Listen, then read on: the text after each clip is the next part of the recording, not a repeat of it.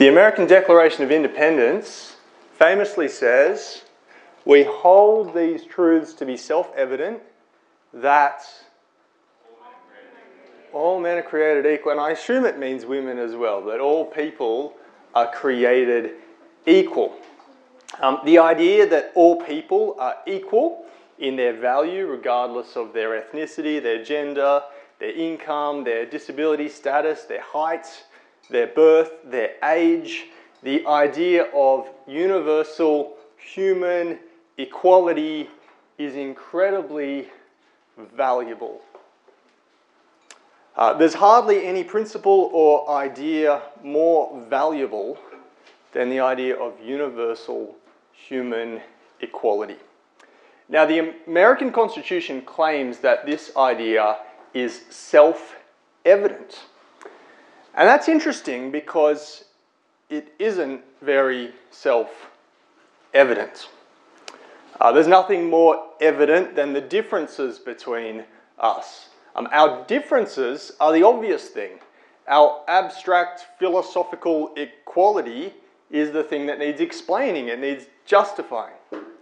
The overwhelming majority of people throughout human history haven't actually thought that all people were universally equal. Racism, sexism, and elitism are absolutely common thought categories in human history. Read any book of history from any age and you'll see that. So where did this beautiful idea of universal equality that underpins what we call human rights, where did it actually come from? It's weird that it's this idea that's now absolutely everywhere, and yet if you read history just a little bit back, it's absolutely nowhere. The Nazi Party thought they knew where it came from. They looked at ancient Greek or Roman thought. Children didn't have human rights. You could kill children if you wanted to. There was a rubbish heap beside the Tiber River for that. Slaves could be killed by a master for any reason. So where did this idea of radical equality come from? One Nazi Party document attempted to explain that, and it said this: "It is the Jew, Paul, who must be considered as the father of all this equality, as he, in a very significant way, established the principles of the destruction of a worldview based on blood." The Nazis thought that for 2,000 years you had the ideas of the Apostle Paul battling against the natural idea of a worldview based on blood. They would point out that it's very hard to find a civilization on Earth that grew to any size without slavery being a core part of it. Come and tell me if you know of an exception. I'd be very interested. In Italian, the word ciao, have I said that properly? Ciao, which apparently means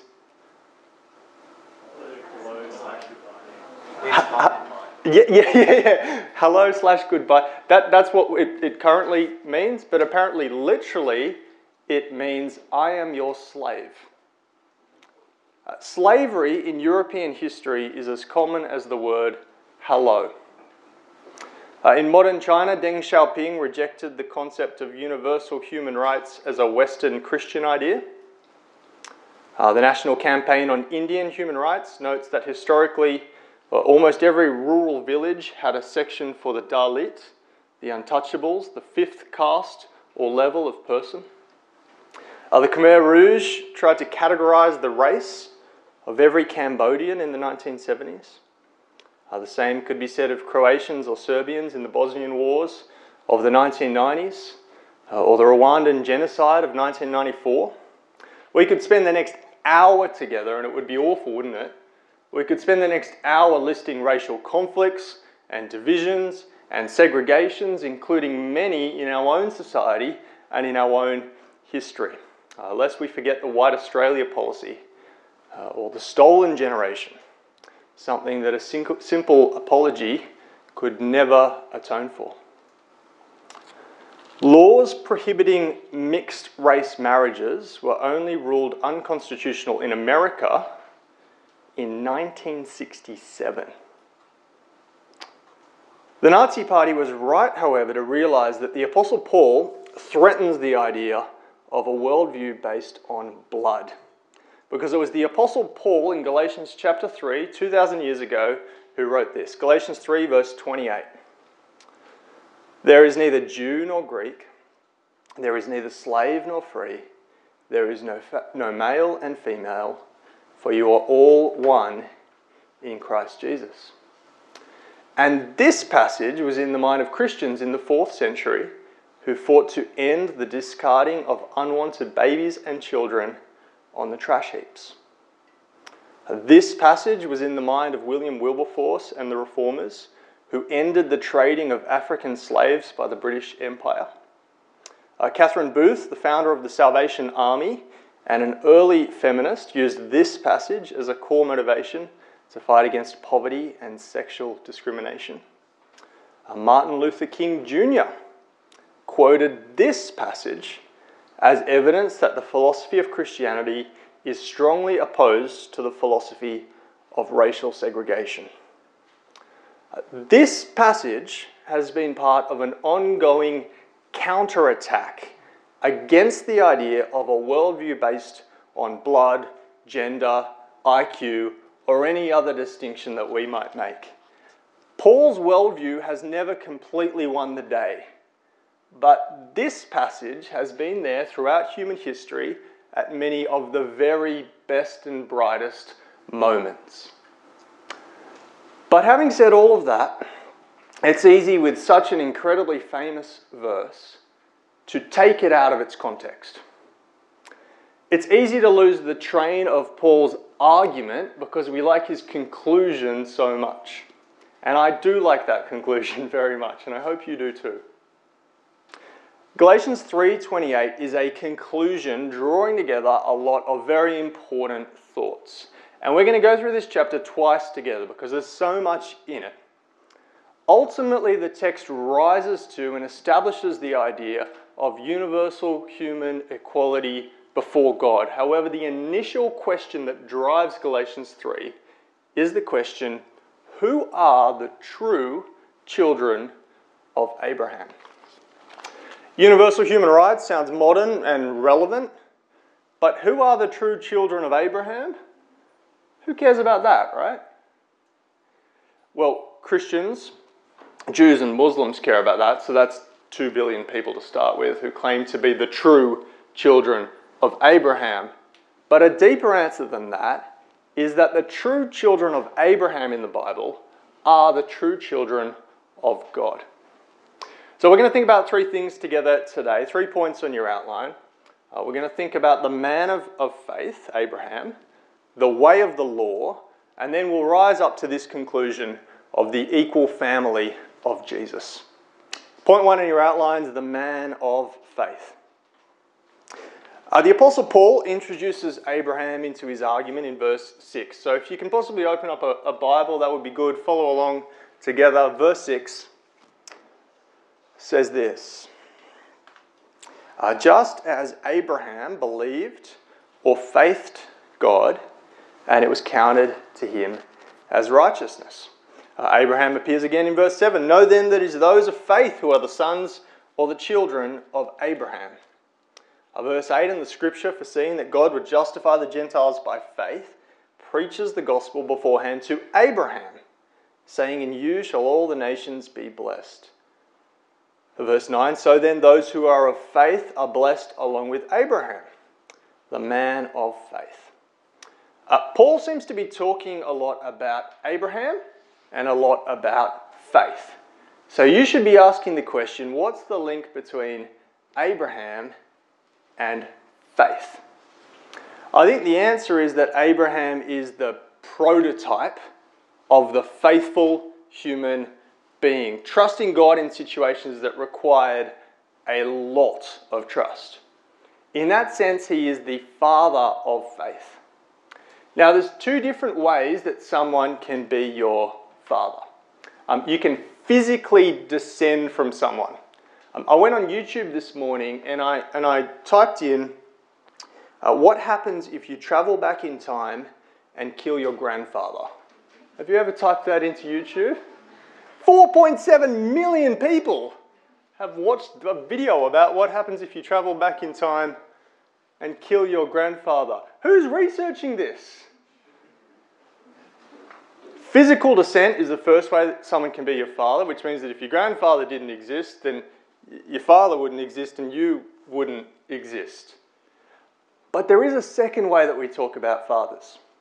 Sometimes someone might say something like, Pete Sampras is the father of the power service game in tennis. Does that mean anything to anyone? Okay, that was the 1990s. I got a wagging finger from someone. What's a cultural... Khloe Kardashian is the mother of... I don't know anything about Khloe Kardashian, but... You've got the physical descent thing, but you've also got the kind of paradigm thing. That someone so embodies something that they're the father of whatever it is, TikTok or something like that. Abraham is the father of faith in the sense that he's the paradigm of trusting God. And I think that's why in verse 9 it calls him the man of faith, the paradigm of faith. Abraham, he left his land, he travelled across the Middle East because God told him to. His wife was very old, but he trusted God to provide a son. He was prepared then even to sacrifice that son to God, though God provided a ram instead. Abraham trusted God. Now, not always perfectly. And if you know the story of Abraham, you might know some big exceptions. And as such, Abraham is the father or the paradigm for people who trust God, though not always perfectly. The account of Abraham follows in the previous chapter of Genesis the account of the... Anyone got this one? What happens in the chapter before the chapter where Abraham's introduced? It's not... The Tower of Babel. Thank you for everyone that got that. I'm going to stick that up on the screen. Genesis chapter 11. Now the whole earth had one language and the same words. And as people migrated from the east, they found a plain in the land of Shinar and settled there. And they said to one another, "Come, let us make bricks and burn them thoroughly." And they had brick for stone and bitumen for mortar. Then they said, "Come, let us build ourselves a city and a tower with its top in the heavens, and let us make a name for ourselves, lest we be dispersed over the face of the whole earth." In Genesis 11, this is what the children of men try and do. They try and build a great big tower of their own might to try and get to reach heaven. It's a tower of human accomplishment to get to God, but God doesn't favour that. He scatters them over the earth and he destroys their tower. And then in the very next chapter, Genesis chapter 12, as he scatters the people of Babel, so he gathers in this wandering Iraqi migrant. And through Abraham, God shows how he saves people. He says this to Abraham. He says, "Go from your country and your kindred and your father's house to the land that I will show you. And I will make of you a great nation. And I will bless you and make your name great so that you will be a blessing. And in you all the families of the earth will be blessed." Humanity tries to build up to God and the families of man are scattered. But then God reaches down by grace. And in this man of faith, all the families of the earth will be blessed. So Abraham is the prototype of faith. Now, not always perfectly, just like Christians who trust God, though not always perfectly. Come back with me to Galatians chapter 3 and we'll read verse 9 again. "So then those who are of faith are blessed along with Abraham, the man of faith." But then verse 10 gives the alternative to this way of faith, which is point 2 in your outlines, the way of law. Verse 10 says this, "For all who rely on works of the law are under a curse. For it is written, 'Cursed be everyone who does not abide by all things written in the book of the law and do them.' Now it is evident that no one is justified before God by the law, for the righteous shall live by faith."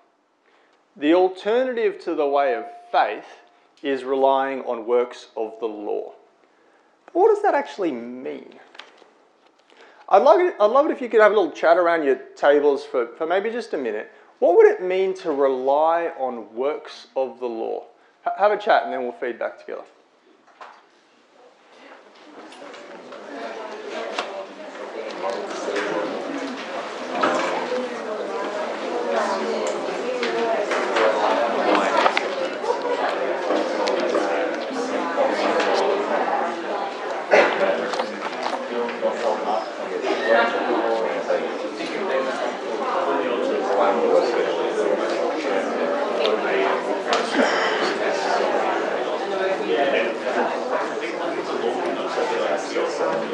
It seems like the right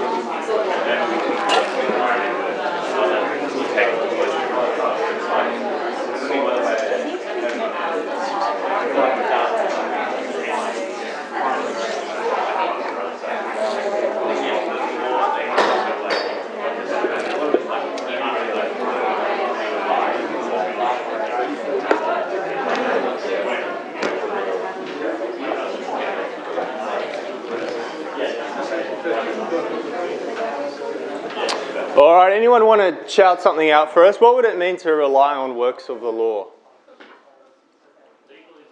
Legalism, yeah, thank you. Very helpful. Anyone else?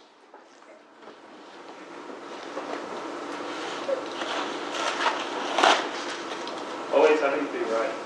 Always having to be right, yeah? Yeah. I was going to say, it's sort of relying on yourself rather than God. Yeah, that's really helpful. Relying on yourself rather than relying on God. Yeah. Yep. Trying to be perfect. Trying to be perfect, yeah.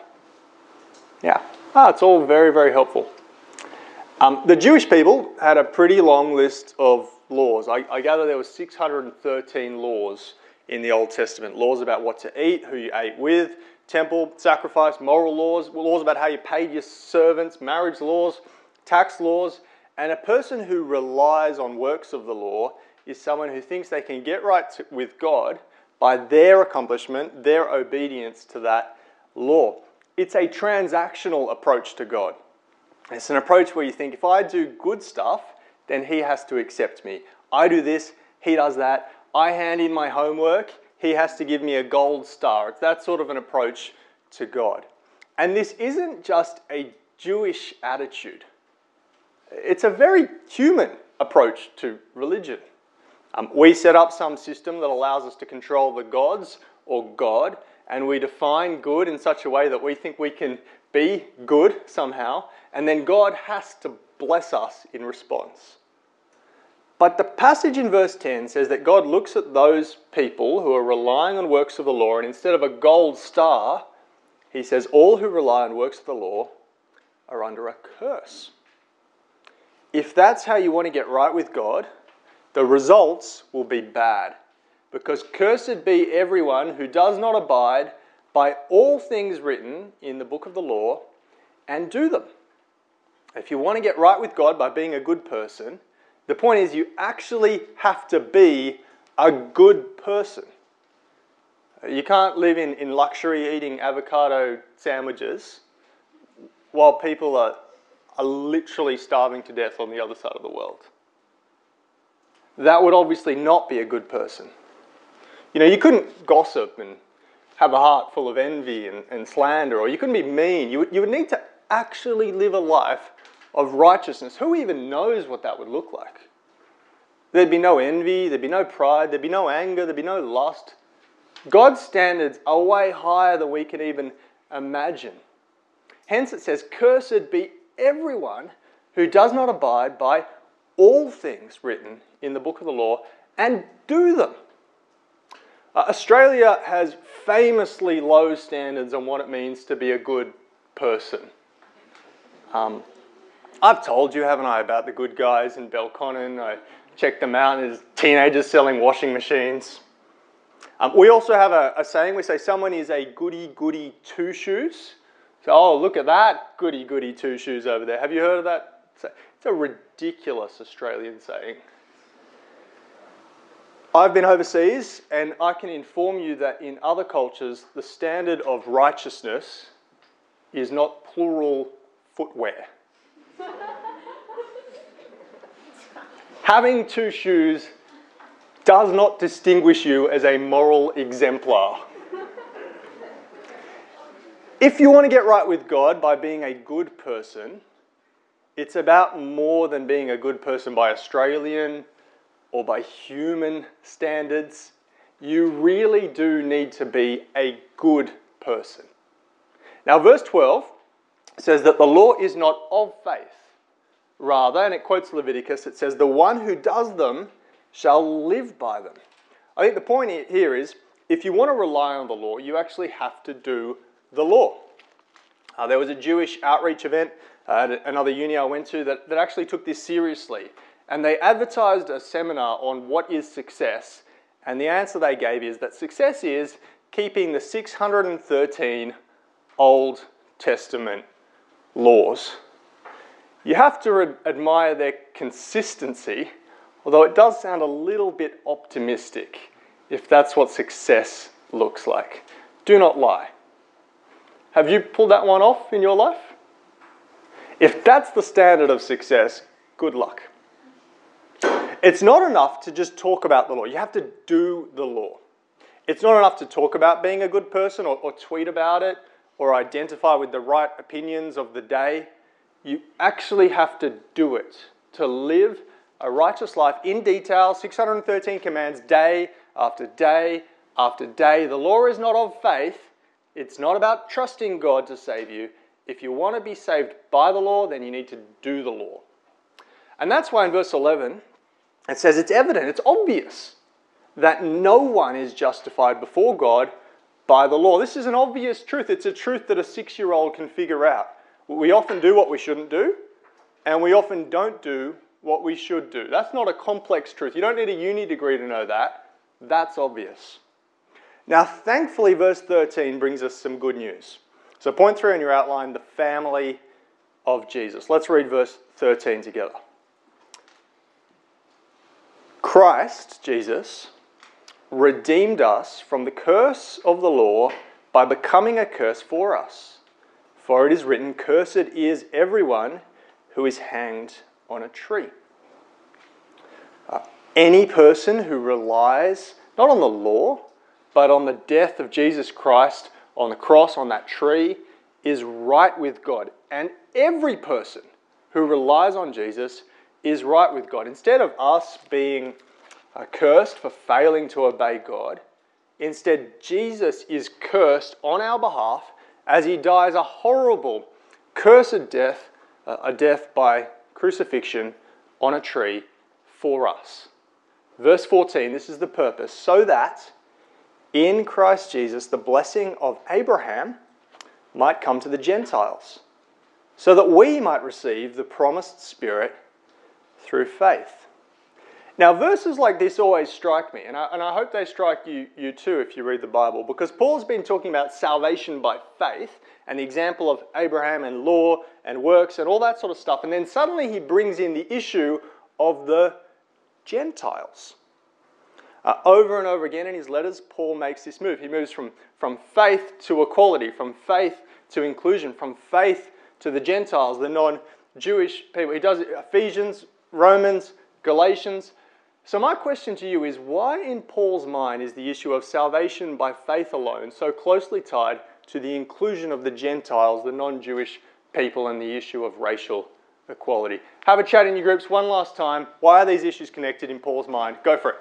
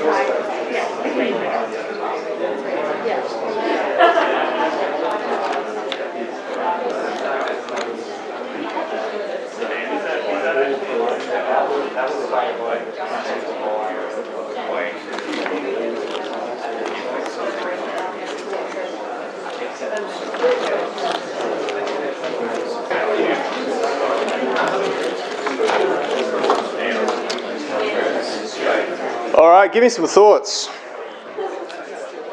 Why are these issues connected to each other?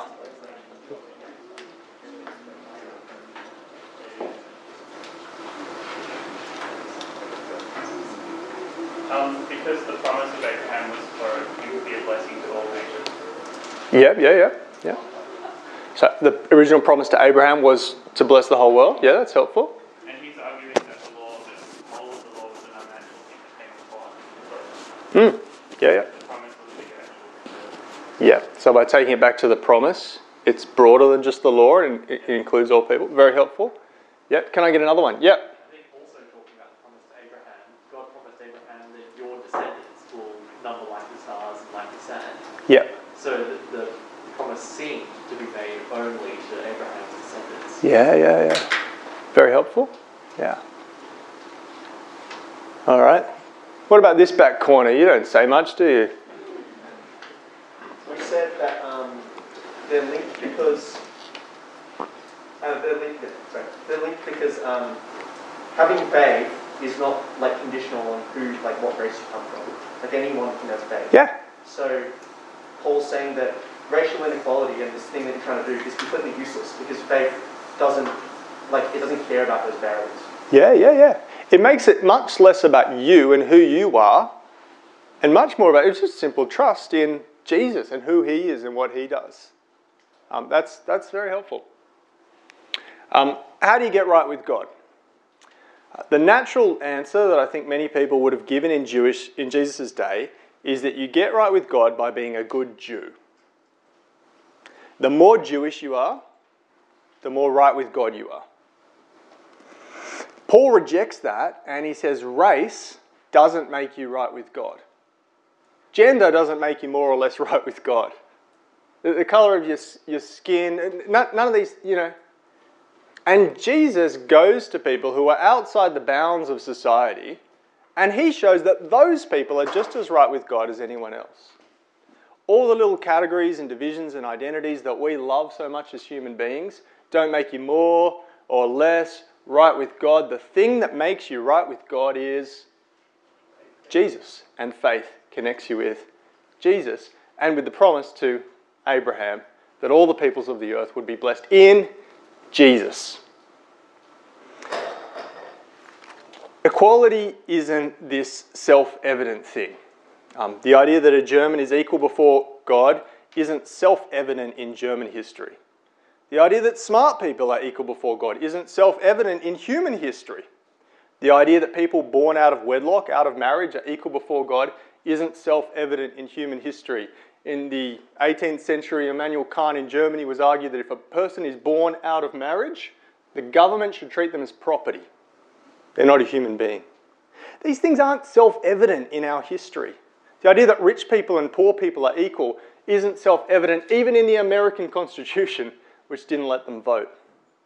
The idea that disabled people are equal before God isn't self-evident to most human thinkers. And the idea that Jews and Gentiles were equal before God was the most abhorrent thought to a Jewish thinker in the day of Jesus. But the gospel makes this truth evident. Because for every person, in every country, of every gender, the question is the same: do you trust Jesus to save you? There is no special privilege, only the cross. No Babel, no tower you can build, only the cross and faith.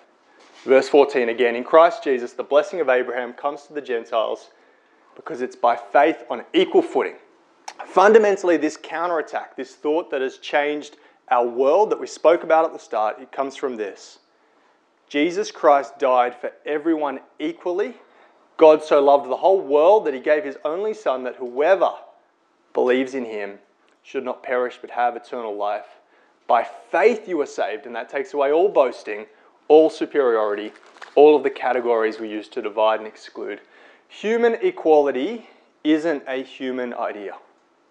We're far too judgmental, far too proud. Universal equality is a divine idea. But the Nazis were wrong about lots of things. The foundation point of equality isn't the Apostle Paul. This wasn't invented in the book of Galatians. Verse 14, it's in Christ Jesus that the blessing of Abraham comes to the Gentiles. The moment in human history where the counterattack began, where universal equality was born as an idea worth fighting for, was 33 AD. It's the cross itself. Because if on the cross Jesus died for all people, then before God all people are equal, saved not by our differences, but by our faith. If all people are saved in Jesus, then all people are equal in Jesus. So you're not an Australian, first and foremost. I mean, you are, but not first and foremost. You're not male and female, first and foremost. You are, but not first and foremost. You're not smart or dumb. You're not pretty or handsome. That's not your main identity. First and foremost, these things are trivialities if you know Jesus and his cross. And so, after a bit of time talking about the law next week, the argument that Paul is making rises up to verse 28. There is neither Jew nor Greek. There's neither slave nor free. There's no male and female, for you are all one in Christ Jesus. Verse 29, and if you are Christ, then you are Abraham's offspring, heirs according to the promise. One global family in Christ. The fruit of this idea has changed your world. But don't forget where it came from. It came from a promise to Abraham to bless the whole world and his offspring. It came from Christ on a cross because God so loved the whole world. And it came from an apostle to the Gentiles with the gospel of faith for all and salvation for all. And so all people are equal, equally sinners, equally saved, equally part of God's one family, if you trust in Jesus. Let's pray. Dear God, may we be people of faith like our father Abraham, who trusted you. May we understand that a person's worth isn't based on gender or race or intelligence or wealth. May we realize that when Christ died for all people, he destroyed pride and insecurity, racism and sexism, and any other judgmentalism. Amen. All right, I'm going to take one question. I'm allowed one, so it better be good. One question.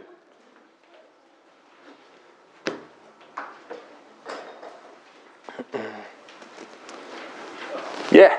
So if it's in Christ, all people are equal, does that mean there's an inequality between people in Christ and those out of Christ? that's a great question. I think the Bible gives 3 or 4 reasons for the equality of the human race. And the first one's Genesis 1, 28 to 31.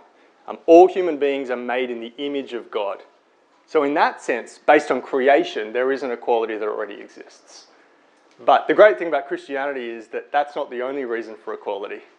You then have the cross, you have our understanding of sin, you have our means of salvation by faith. But you would go back to Genesis 1 if you wanted to think about that.